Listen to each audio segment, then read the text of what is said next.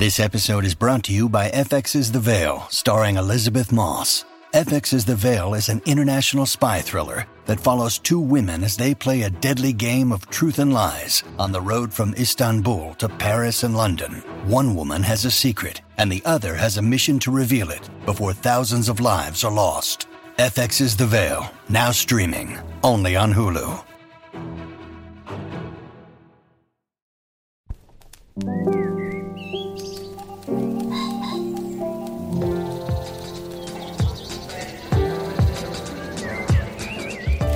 I'm Stephen Metcalf, and this is the Slate Culture Gabfest Harry Styles, Your Mom's Favorite Hottie edition. It's Wednesday, June 8th, 2022. On today's show, Chip 'n Dale Rescue Rangers is an animated plus live-action feature from Disney. The venerable pair of cartoon chipmunks, they date back to the 1940s, are here voiced by John Mulaney and Andy Samberg. And then, before the comedian Norm Macdonald died last September from cancer, he recorded an alone-at-home version of his final set.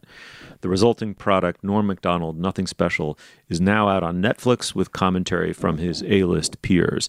And finally, Harry's House is the new and intriguing album from the One Direction heartthrob Harry Styles. We'll be joined by Carl Wilson, Slate's music critic, to discuss it. Joining me first are Julia Turner, who's the deputy managing editor of the LA Times. Hey, Julia. Hello. And of course, Dana Stevens, who's the film critic of Slate. Dana, hey, how's it going? Hey. All right, well, the original Chip 'n Dale cartoon premiered in the 1940s. This pair of endearing animated chipmunks who get up to hijinks it's a piece of Disney IP that had its heyday for about 2 decades in the 40s and 50s. Then in the late 80s, it was rebooted on afternoon TV as something called Chip 'n Dale Rescue Rangers, which I'm told was a huge hit with latchkey Gen Xers.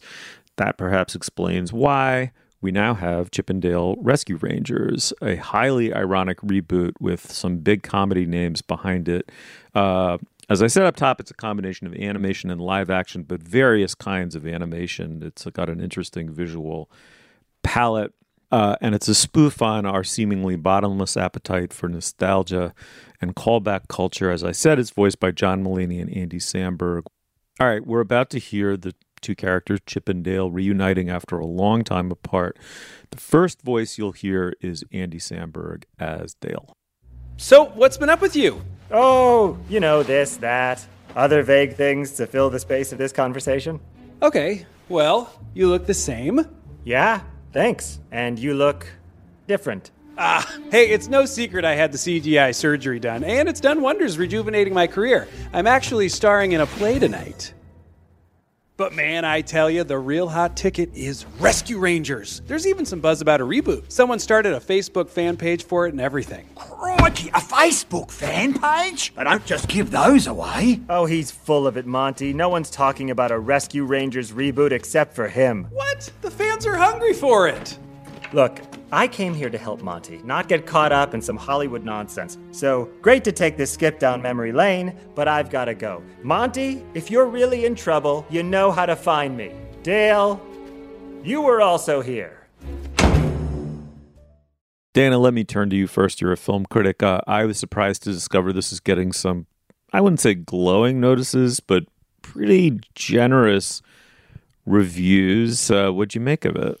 I mean, I feel like in a way, maybe Julia would be the one to call on because generationally, she may relate to that that Rescue Rangers show you were talking about more than I do. That came out when I don't know if Gen X seems like the right category for when that came out, because if it was 89, 90, I don't know. I mean, I was a young adult then and was completely unaware of the existence of that show. So a lot of the callbacks in this movie are utterly foreign to me.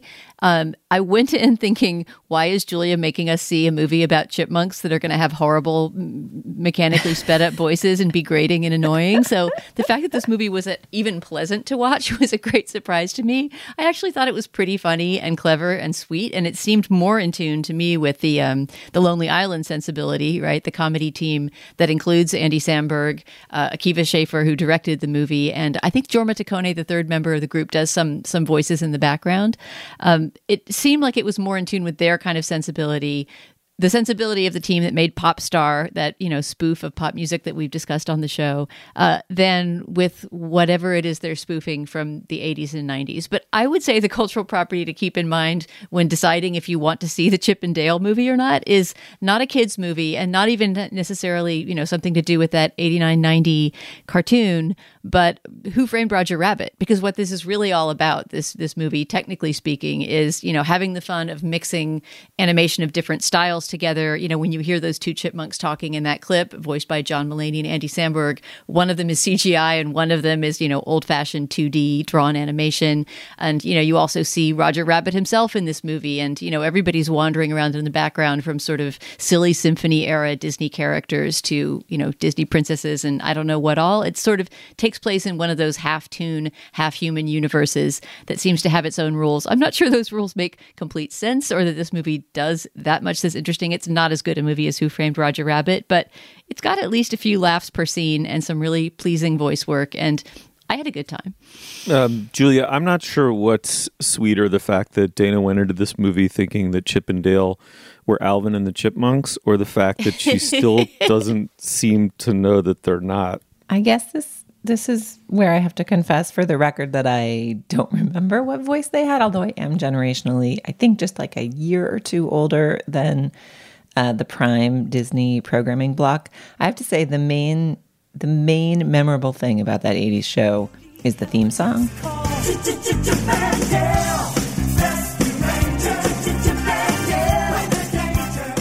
The fact that our clip was like people talking, people chipmunks talking in this movie, rather than just the theme song from the old show, which is like the main thing to be nostalgic for, is my main complaint. This is clever and also too clever, like clever rather than good, clever rather than moving, clever rather than something that transcends its own nostalgic self. Like, it is extremely full of Hollywood in jokes about animation styles, and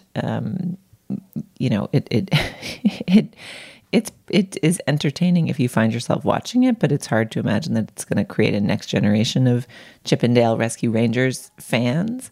Although I will say it probably did have the intended Disney Plus effect in our household, where I watched the beginning of it with my children. It caused my husband to describe all the shows of the Disney afternoon programming block, which he's a few years younger than me, so I think he watched a bit more of. It caused us to play on YouTube the theme songs of all of those shows, including Darkwing Duck and the other ones, all of which were very good. Theme songs, I mean. And then later that night on Disney Plus, the children watched a bunch of old Darkwing Ducks instead of anything to do with Chip and Dale or this movie. They were not interested in finishing it with me, but like, the IP was revivified. And the nostalgia worked. So I think I was a little disappointed because there was enough hype about this movie that I was hoping for a little more. Nevertheless, many, many of the jokes about the mechanics of Hollywood and particularly the evolution of animation styles are very funny. They go to the valley, and it's the uncanny valley. And the Seth Rogen, there's a bit about a character Seth Rogen plays and his dead-eyed Polar Express stare into the middle distance where he cannot actually connect with the other animated characters, that is worth the price of admission to just mock that style. The look properly. And sound of that character and Seth Rogen's incarnation of him is my favorite thing in the movie. Are you talking to us? Obviously. I said, who are you? Well, right. But in fairness, it looks like you're talking to that window. Nope, it actually looks like I'm looking right at you.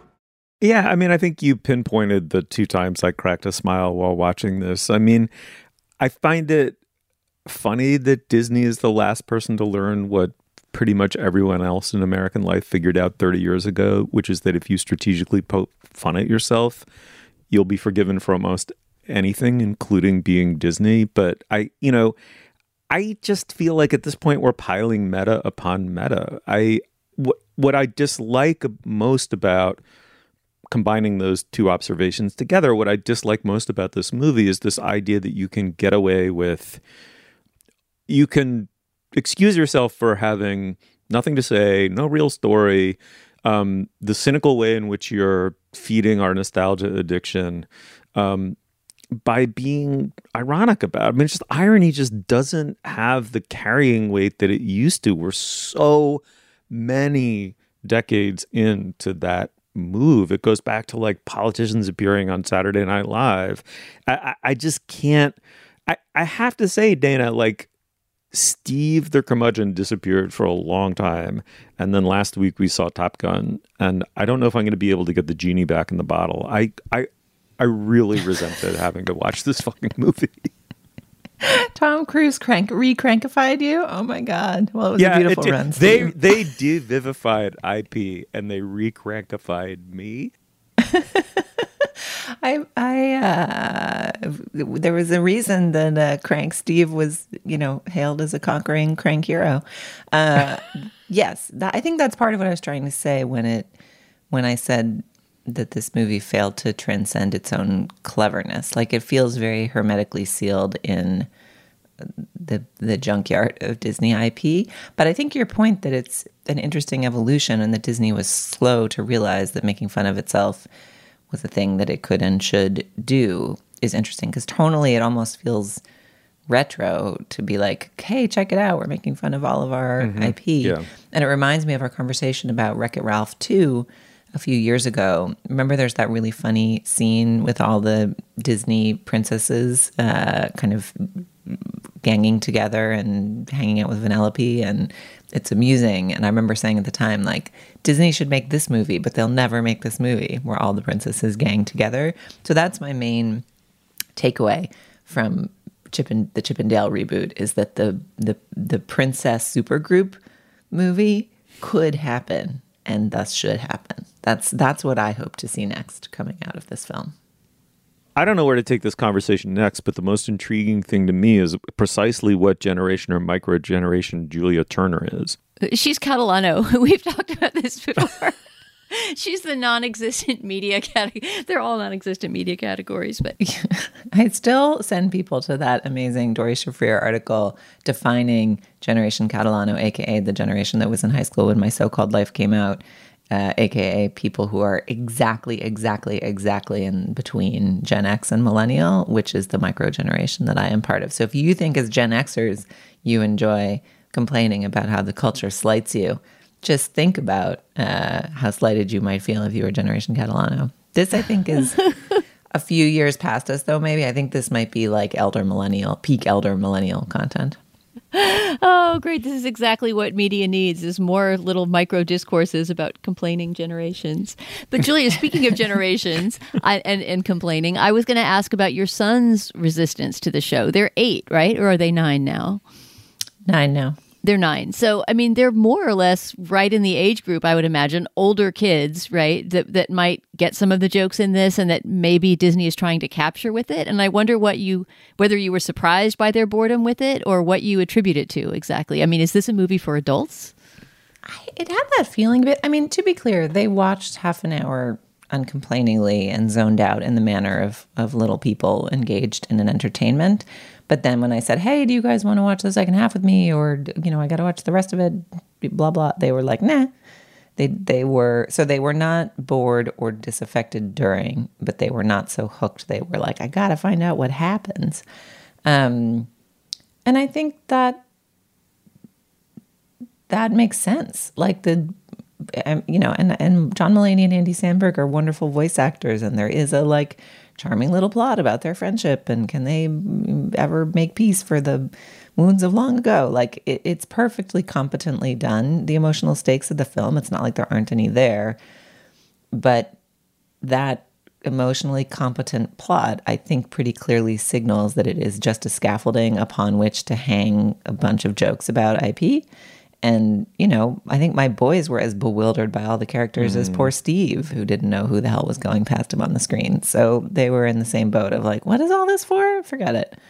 So I think actually the real purpose is the parents being like, sure, let's try this. I remember it from my childhood, and the kids having whatever response they have. And then really it's to get to the parents playing all the theme songs on YouTube. That is the point. And we got. Played the theme songs. So I will wait for the Darkwing Duck reboot next. All right, we will end on that note of Poptimist kindness and critical elan. That was great. A great summary of what this was. All right, the movie is Chip 'n Dale Rescue Rangers. It's on Disney Plus streaming. It's not in theaters. That's where you catch it online. If you happen to be microgenerationally appropriate to this segment and want to push back on it or whatever you have to say, we'd love to hear it. Email us. Okay, moving on. Apple Card is the perfect cashback rewards credit card. You earn up to 3% daily cash on every purchase every day. That's 3% on all your favorite products at Apple, 2% on all other Apple Card with Apple Pay purchases, and 1% on anything you buy with your titanium Apple Card or virtual card number. Visit apple.co/card calculator to see how much you can earn. Apple Card issued by Goldman Sachs Bank USA, Salt Lake City branch. Subject to credit approval. Terms apply. All right, now is the moment in our podcast we take a little pause and we talk business. Dana, what do we have this week? Stephen, I actually have 2 items of business today, not just one. I'll tell you about our Slate Plus segment in a minute. But first of all, it is our first show in June. So what do you think that might mean in terms of long-term GabFest history and tradition? Oh. Can we just drop a beat behind this question? Just like a steady loping beat? That's right. Fix up a Tom Collins because it's summer strut time. We're putting out a call to listeners for your favorite songs of the summer. Now, that does not necessarily mean the hit of the summer. In fact, it usually isn't. It could be a hit of many summers gone by, a song that was never a hit, but some sort of song that brings up those summer vibes that make you want to strut down the hot asphalt with earbuds on.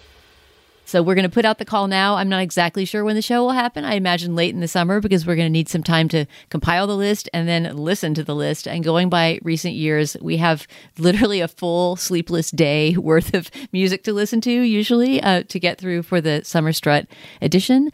So please, listeners, send in your candidates. You can send a link to them on Spotify or just the title of the song. And please put Summer Strut in the subject line of the email so that our beloved production assistant Nadira knows to compile those all in a Spotify playlist. We'll also make those playlists public so you can listen to them. And at some point in the summer, we will all weigh in on our favorite summer songs.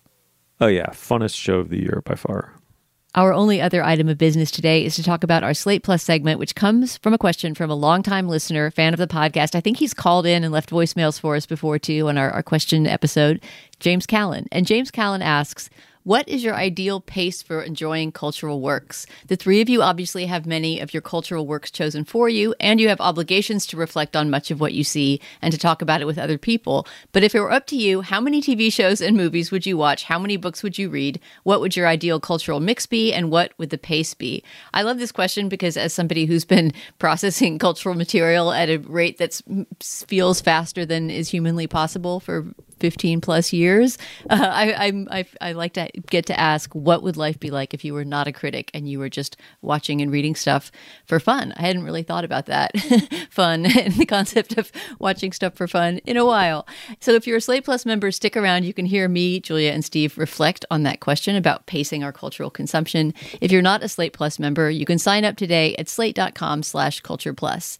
Members get ad-free podcasts and lots of bonus content like the segment I just described. You'll also get members-only programming like that on other Slate shows. And of course, you will get unlimited access to all of the writing on slate.com. Also, of course, when you support Slate Plus, you're supporting our work, the work of all of the brilliant journalists that work with us, and the magazine itself. So these memberships matter a lot. So if you can, sign up today at slate.com/cultureplus. Once again, that's slate.com/cultureplus. All right, Stephen, back to the regularly scheduled program. Okay, well, 2 years ago, the stand-up comedian and SNL veteran Norm Macdonald decided on the spur of the moment to record a set that he'd written for an upcoming Netflix special. He was due to undergo stem cell surgery the following day for his recurring cancer, and he wanted to make absolutely sure that the material did not die with him. He survived the surgery, but thanks to Corona, was not able to perform the set live. Macdonald died this past September, and now Netflix has released that home taping. It's called Norm Macdonald Nothing Special. Included within it is a post-set roundtable that features some of his A-list peers, Dave Letterman, Dave Chappelle, Molly Shannon, Adam Sandler, on and on. Let's listen to a clip. You know, I've noticed lately, everybody has an opinion. And when I was young, it wasn't that way, People would have maybe I don't know, 6 opinions, you know? Sometimes you meet a guy, he'd have 8 opinions. You go, God damn, that guy's opinionated. But about 6 opinions, that'd be about, and most of them were about food, you know, tell you the truth. People would go, Count Chocula, what the fuck's wrong with you? Stuff like that. You know, I mean, I have opinions. I mean, I have opinions that everybody holds, you know, like, I don't know. Yellow is the best color, you know, but I don't know if you call that an opinion, you know, it's just a, oh, hold on, it's my phone. Hello? I gotta phone you back on account I'm doing a special on the TV, comedy special. So I'll call you back, okay? Okay. Sorry about that, guys. Julia, let me start with you. I mean, that really gives the feel of it. I like also that, as per what his friends and colleagues indicate after we watch this set and their little roundtables, you know, that phone bit, you just don't know, did he really get a call? Is it a bit? I mean, they talk about how remarkably layered Norm Macdonald's sense of irony was as a person and as a performer, to the point you just he just was disorienting you with this odd mix of sincerity and kind of eye glinting irony. What did you make of this? Yeah, I had the same thought. There's a moment in the roundtable afterwards, you know, which has a really interesting air that we can get to, where Dave Chappelle says you could never tell if he was setting something up or not. And that, to me, is Norm Macdonald's comedy in a nutshell. Because a lot of his jokes, if you go back and watch his old Conan appearances, were these yarns. I mean, sort of like, you know, mischievous guy crouched by a fire, like long yarns that ended up landing in some weird place that made you crack up. And Conan is very eloquent on the roundtable afterwards in noting that there's this carefulness. Several times he says that Norm Macdonald was the most precise comedian ever in terms of word choice and even how to deliver words. He notes that he pronounces TV wrong, even though he knows how to say TV. He knows it's TV, but he calls it TV, which you hear in that clip. And so, you know, the thing that they don't quite say, except for Letterman, who's the most caustic of the bunch, is that as a special, the taping doesn't totally work. Like, it doesn't deliver you the best of Norm Macdonald's comedy, because the precision required to constantly be spinning a yarn that you can't tell where it's going, and you can't even tell, like, half the time you're watching him, you're like not even confident he's going to land a joke, which is crazy because he's been landing jokes very successfully. He had been for years and years, for decades, but he almost plays with you and gives you the sense that, like, how could he possibly pull this off? Yeah, I remember that right after he died, there was a story that was told often about him. And I think somebody touches on it in the roundtable as well, that there was some event in recent years, I think it was a roast or it was some kind of awards dinner, that he came to with a deliberately terrible set. And he had written an entire series of jokes that were meant to bomb. They were sort of like corny dad jokes or something. And the whole idea was that he was going to play with the audience's expectations by just pushing forward with this absolutely terrible material, and that the mastery that these other comics, you know, he was sort of talked of as a comics comic, the mastery that they so admired was that he could do that. You know, he could stand in front of people and bomb and not have to succeed. And it all depended on this relationship he established with the audience and their discomfort. And without an audience, with him just, you know, speaking in this sealed capsule of, you know, just literally staring into a webcam and talking. I mean, if you didn't know anything about Norm Macdonald and who he was and what his comedy was like, I feel like you would think, why are all these comedians talking about how legendary this guy is when, you know, I laughed out loud maybe twice in that entire hour of jokes.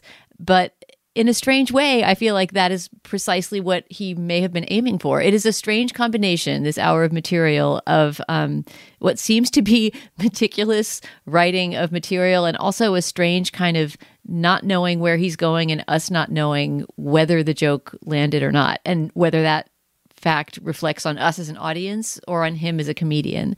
And you do really see that, Julia, I think, in the conversation afterwards. I thought I was going to have to turn off that conversation at first because it started off so cringe that they were all sort of, obviously missing their friend and wanting to say kind things about him, but not really able to say great things about the set of comedy they had just witnessed. And just when I sort of thought, like, I can't watch this because it's too painful, they started to talk about him as a person and their memories of other comedy that they'd seen him do or tours that they'd done with him in Adam Sandler's case. And suddenly it became fascinating to watch them, take apart his comedy and the way it worked. But yeah, I mean, I would imagine that this would not have been put on the air without him saying, yes, I'm fine with this being aired. But it felt to me like watching somebody workshop a set of jokes. Yeah, Dana, I mean, there is a range of responses, as you say. I mean, clearly the most tentatively anti is Letterman, and the most vocally pro is Chappelle. And I feel as though Chappelle is being very sincere. I don't feel like he's great inflating for a lost friend. But even Chappelle points to the unusual, kind of ambiguous genre of what we've just witnessed. I mean, and what Letterman comes back to is like, I mean, I know it sounds silly, but he's just sort of saying, well, he's not standing up and he's not talking to a live audience. And I think what Letterman is hinting at is that when you do stand up, there's like this electric filament between you and the audience. Like you are, and stand up works or it doesn't work. It's like such a binary, and in the moment, right? Unlike doing almost any other form of art or entertainment or even live performance, it is it's why it's like you either kill or bomb, right? That's why that language is so violent, because it's an art form of total daring and extremes, and failure is immediate and totally humiliating. And so it's walking that tight wire that gives stand-up so much of its vitality and energy in the moment.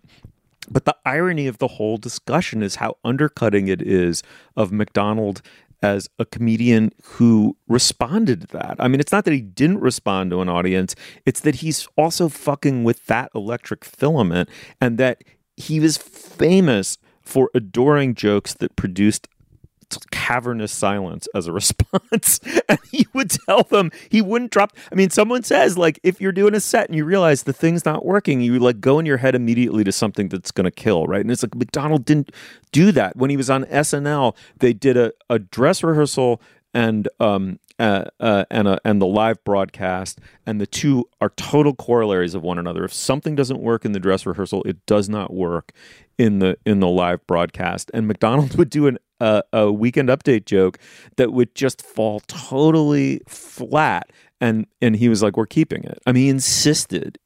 I always found that, Julia, the most difficult thing about Norm Macdonald. I found him. I admired him, but I found him somewhat distanced.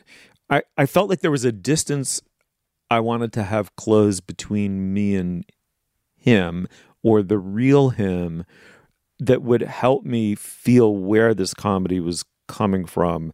And he was all about troubling that expectation to the point of destroying it. And what's fascinating too is, like, way more than the phone, which could be a bit or an actual friend interrupting, without giving anything away, he closes with, in some ways, one of the most moving and strongest humor-wise sections of the whole thing is he talking about his mother.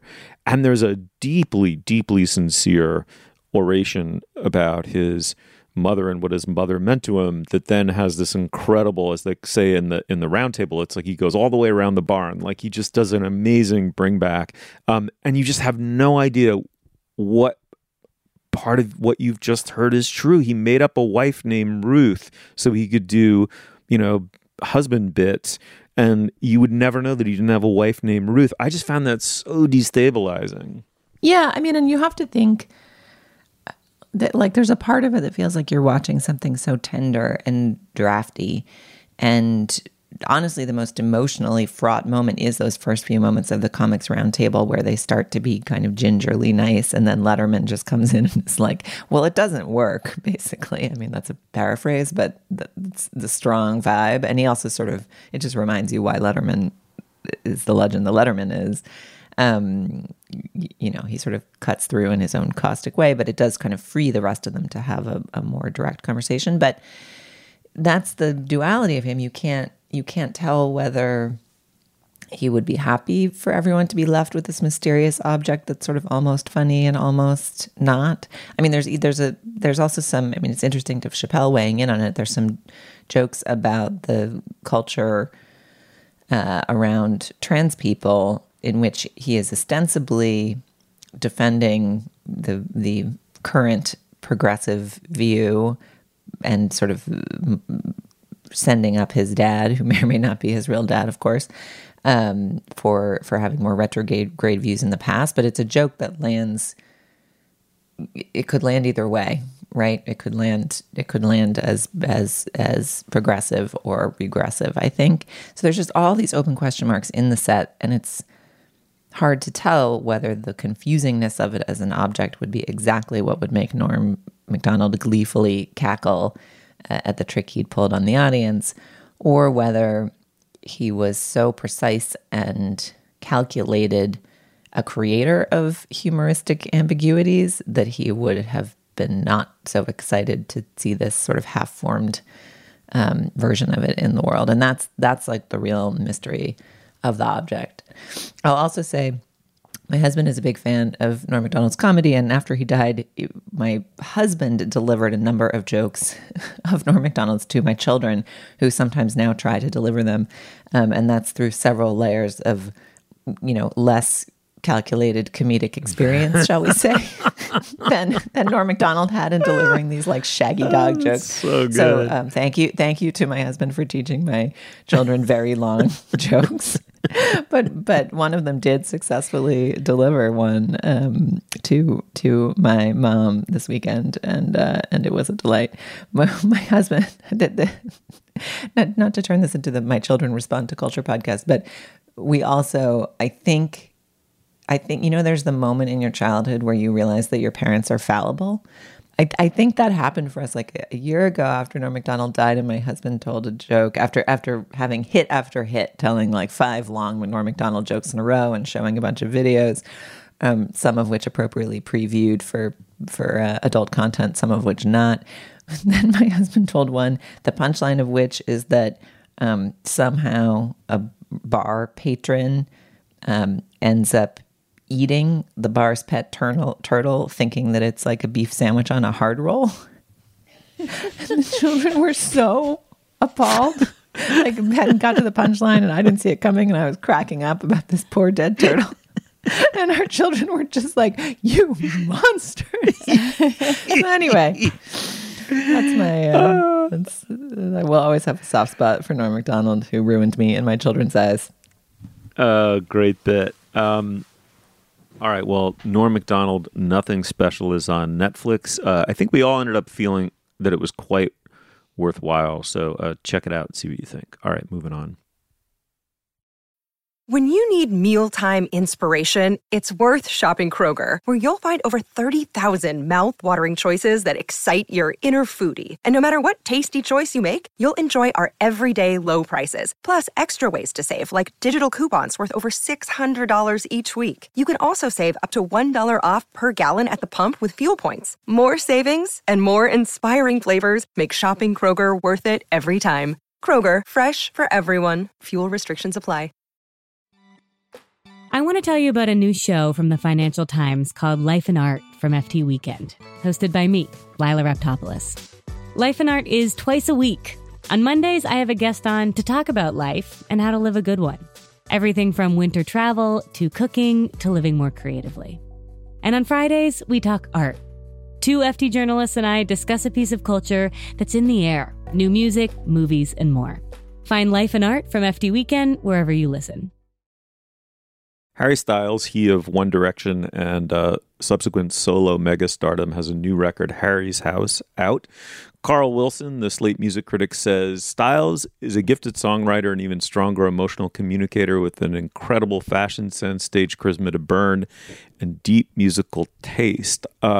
His new record, Wilson says, is a welcome advance on his previous 2 solo outings. Carl, welcome back to the show.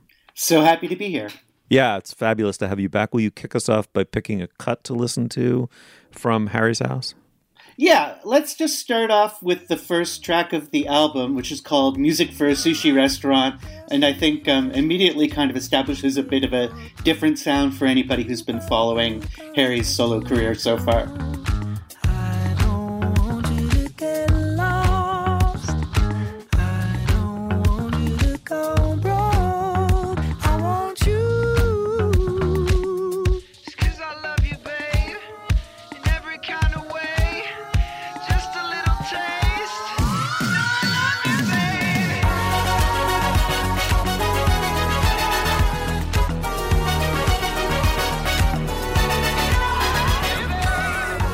Maybe give us just a quick backgrounder on Styles and why this is an unsurprising surprise, this record.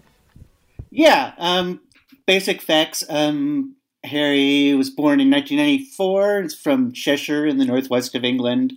And in 2010, when he was about 16, was discovered via the X Factor program in England and was among many unsuccessful competitors in that year's X Factor, was put together by Simon Cowell with 4 other guys, and that was where One Direction came from. So a very classic kind of boy band assembled by a producer formula. But in a lot of ways, One Direction wasn't a typical boy band. It didn't have this kind of sound that we kind of associate boy bands with from, the days of NSYNC and Backstreet Boys. It had kind of more varied sound and wasn't kind of all about coordinated dance steps and harmonies. And several of the members gradually emerged as songwriters as well. But they were really the kind of toast of Tumblr in the first half, particularly of the teens. And then they gradually cracked up in the mid-2000s and ceased activity in 2016. And Harry put out his first self-titled solo album in 2017, and then an album called Fine Line in 2019, which gave birth to the big hit Watermelon Sugar. And this is his follow-up to that. I would say that the arc of those albums was really, in a very understandable way. The 2017 album was kind of a bid to establish credibility and kind of trying to make rock star moves and copying moves from sort of 70s singer-songwriters to kind of try and establish himself as a distinctive voice. And then Fine Line backed away from some of the retroness of that and from the some of the kind of uglier attempts to be a Rolling Stones style masculine macho rock star that marred the first album, but was kind of reaching for likability in kind of marrying that first album style with a more contemporary pop style. And this album, I'd say, is really what he's settling into, a really confident style that seems much more his own. And for the first time, I think, really feels like he's embarking on this solo career, which I think, it takes a long time for people to break out of that boy band box. And in some ways, in relaxing into it, he's able to recapture some of the things that made him so appealing in One Direction. But also along the way, as I said in that quote that you read off the top, Steve, he's the incredible fashion plate. He was the first male solo subject of a Vogue cover shoot in 2020. His stage costumes are incredible. And he has this really amazing kind of gender fluid, relaxed, goofy presentation, charismatic, but also not playing entirely into a kind of 2022 stereotype of celebrity. He doesn't lay his personal life out to be consumed as tabloid fodder, and he doesn't really lay out personal life clues in his music the way that there's a lot of expectation of celebrities now. And, some critics have criticized him for that, saying that he remains too much of a cipher in his music. But I actually find it refreshing. I enjoy the fact that we get to listen to the music as music and enjoy his personality as a personality, and not really try and treat these things as gossip sheets. And that's just the beginning of the things that I find appealing about this album. Yeah, let me just say quickly that my daughter's crush on Harry Styles came to an abrupt end when, after showing me YouTube video after YouTube video of him and him talking and on interviews and stuff, I said, "What a delightful young man," and that just that just killed it. Well, luckily that hasn't parental approval hasn't destroyed his career. This album is his first really big number one album. And the lead single, As It Was, from this album has been in and out of the number one spot on Billboard, and for the past couple of weeks has been back in it, and looks to be kind of one of the songs of the summer. In this world, it's just us. You know it's not the same as it was. In this world, it's just us. You know it's not the same as it was. Carl, speaking of songs of the summer, that was the first thing I thought upon putting on this album, was that it's a good thing that Summer Strut is coming up pretty soon, because this is very much summer vibes. And I remember, I'm not sure if it was a song of the summer type of song or when it came out during the year, but I remember Watermelon Sugar being very associated with, summer cookouts and things like that, even throughout the pandemic. In fact, to the extent that it got on my daughter's nerves, Steve, she had the opposite of a crush on Harry Styles. And if she knew we were talking about him, eyes would be rolling everywhere, because I think she thinks of him as a real poser. And she thought the song Watermelon Sugar was really overplayed and boring, but I thought it was kind of catchy and summery. I'm just thinking out loud.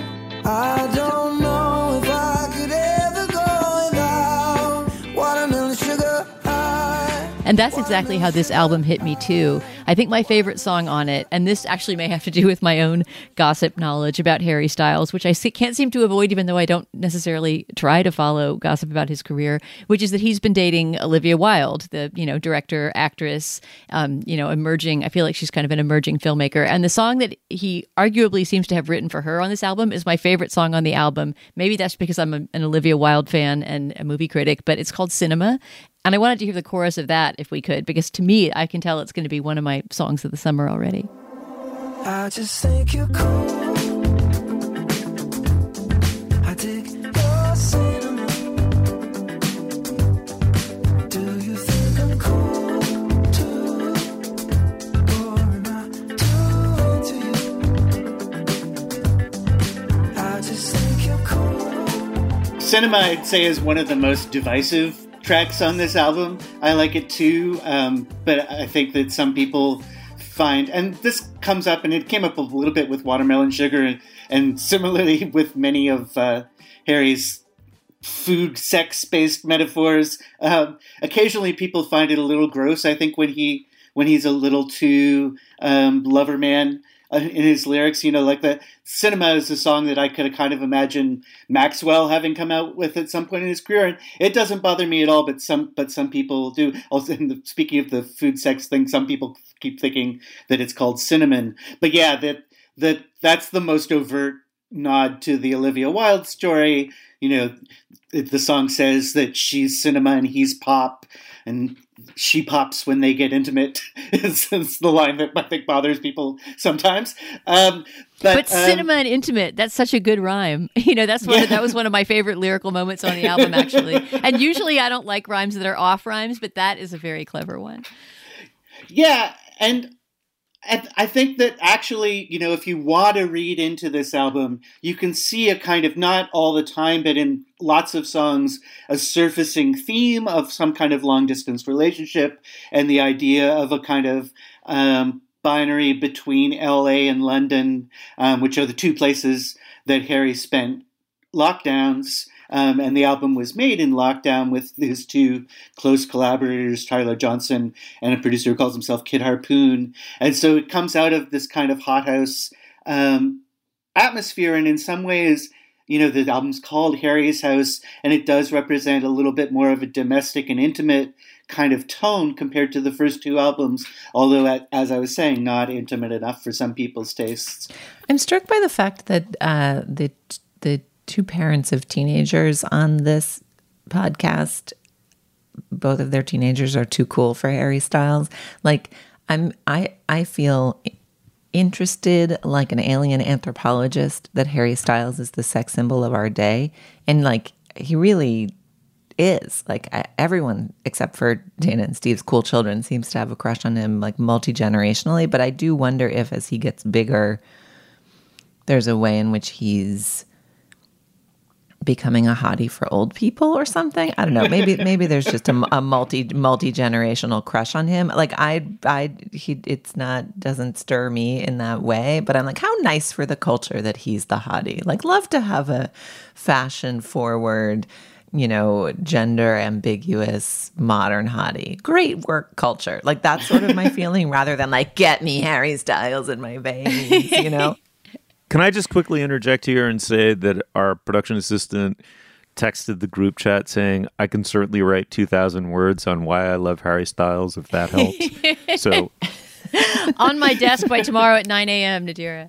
I think that as an icon, he, partly definitely it is grown-up One Directioners who are sustaining him. And I think it is also older people, I think that he stands somewhere in a line between Lil Nas X, who also sort of in a gender line breaking and kind of sexually flamboyant way has made a mark on the culture that's very appealing in the past few years. And then on the other hand, he also has some of the kind of milquetoastiness of Bruno Mars in a lot of ways, and you could make a call about where he falls that way.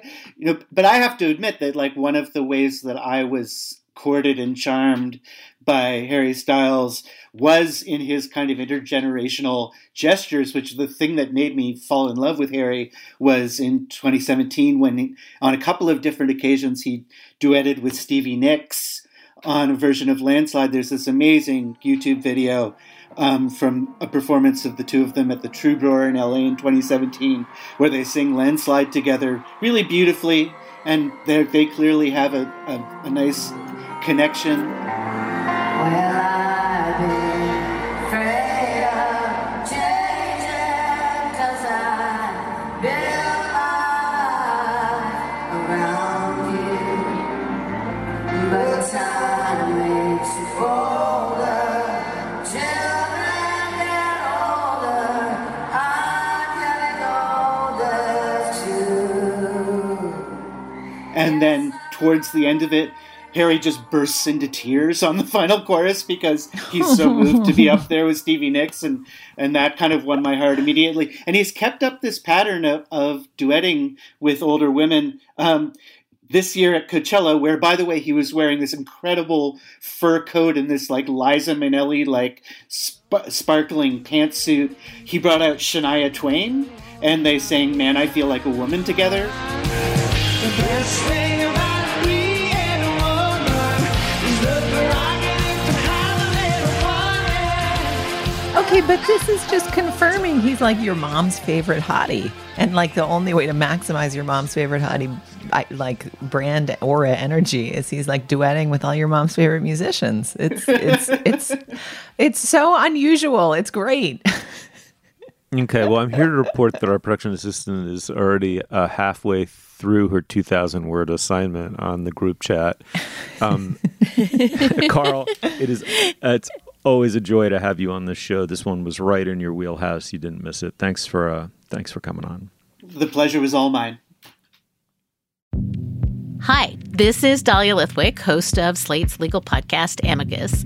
If you're listening to this show, you might be interested in Amicus's live show that we're hosting in Washington, D.C. on Tuesday, May the 14th.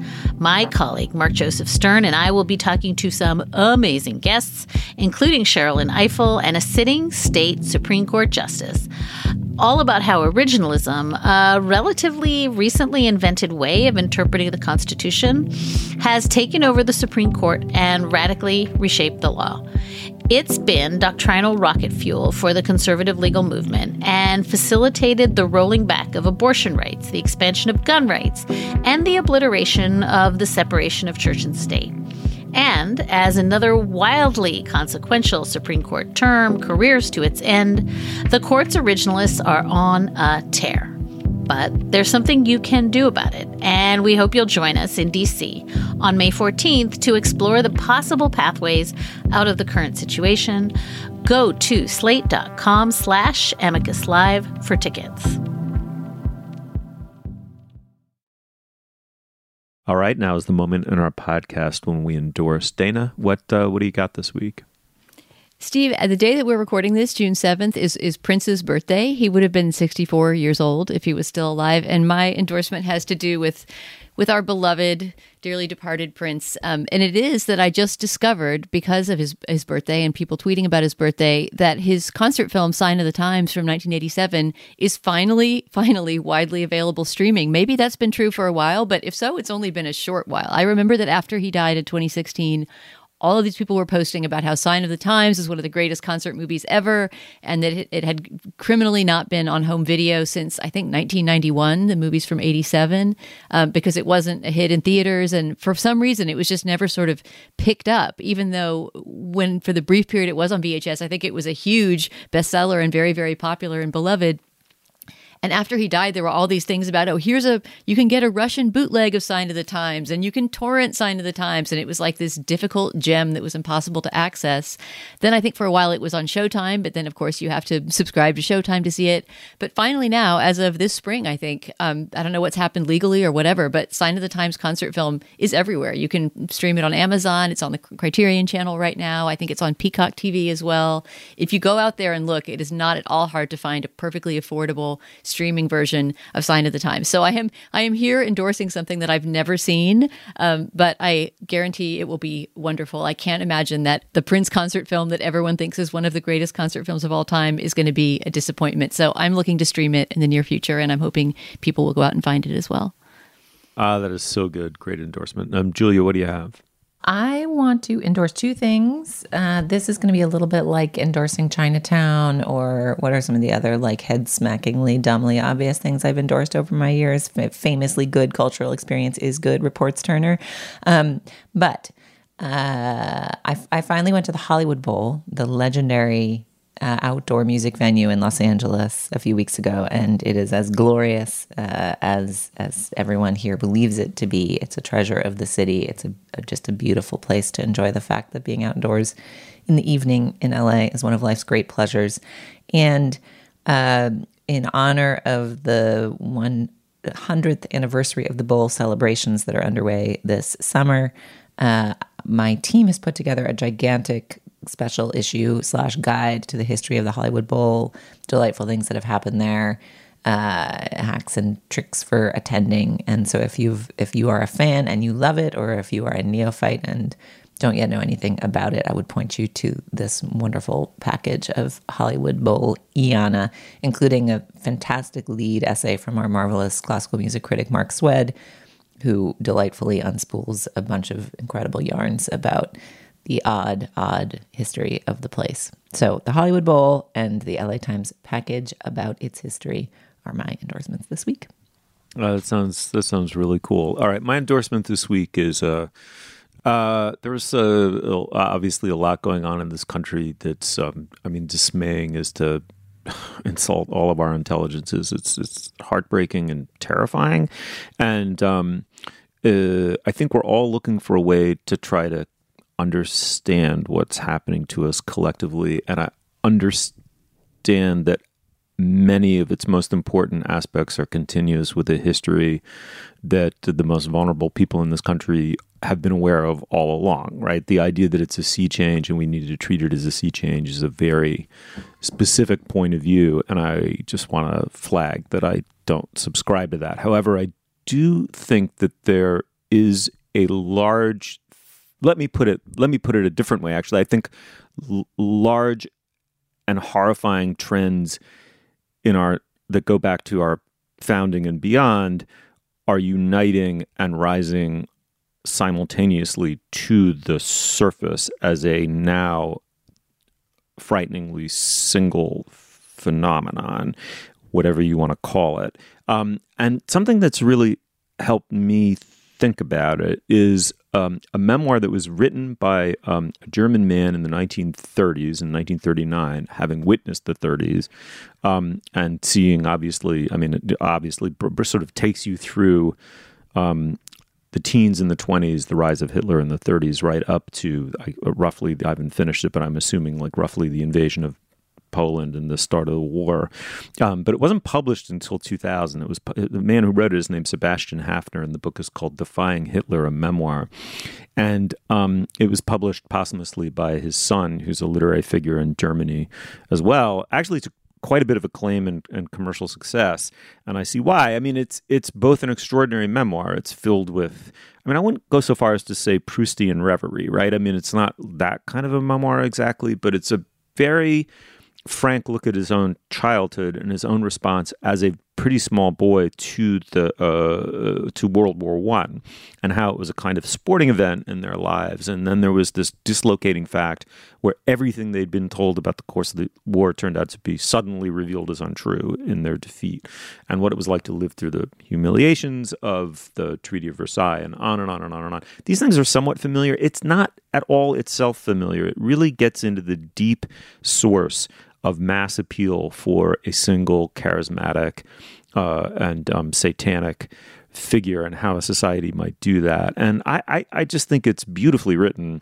and really deeply considered, and I couldn't recommend it more. Defying Hitler, a Memoir by Sebastian Haffner.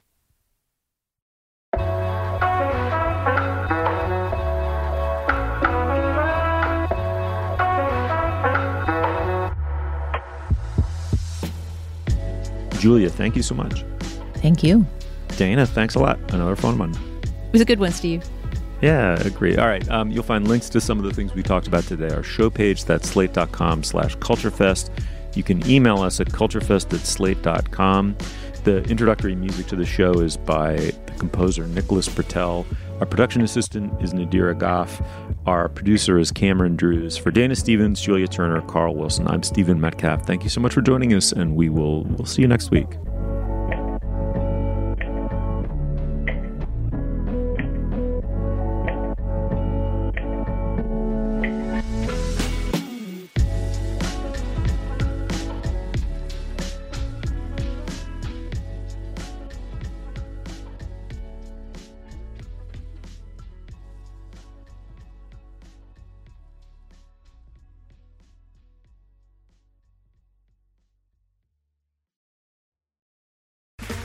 Okay, round two. Name something that's not boring. A laundry? Ooh, a book club. Computer solitaire, huh? Ah, sorry, we were looking for Chumba Casino. That's right, ChumbaCasino.com has over 100 casino-style games. Join today and play for free for your chance to redeem some serious prizes. ChumbaCasino.com. No purchase necessary. Void where prohibited by law. 18+ terms and conditions apply. See website for details.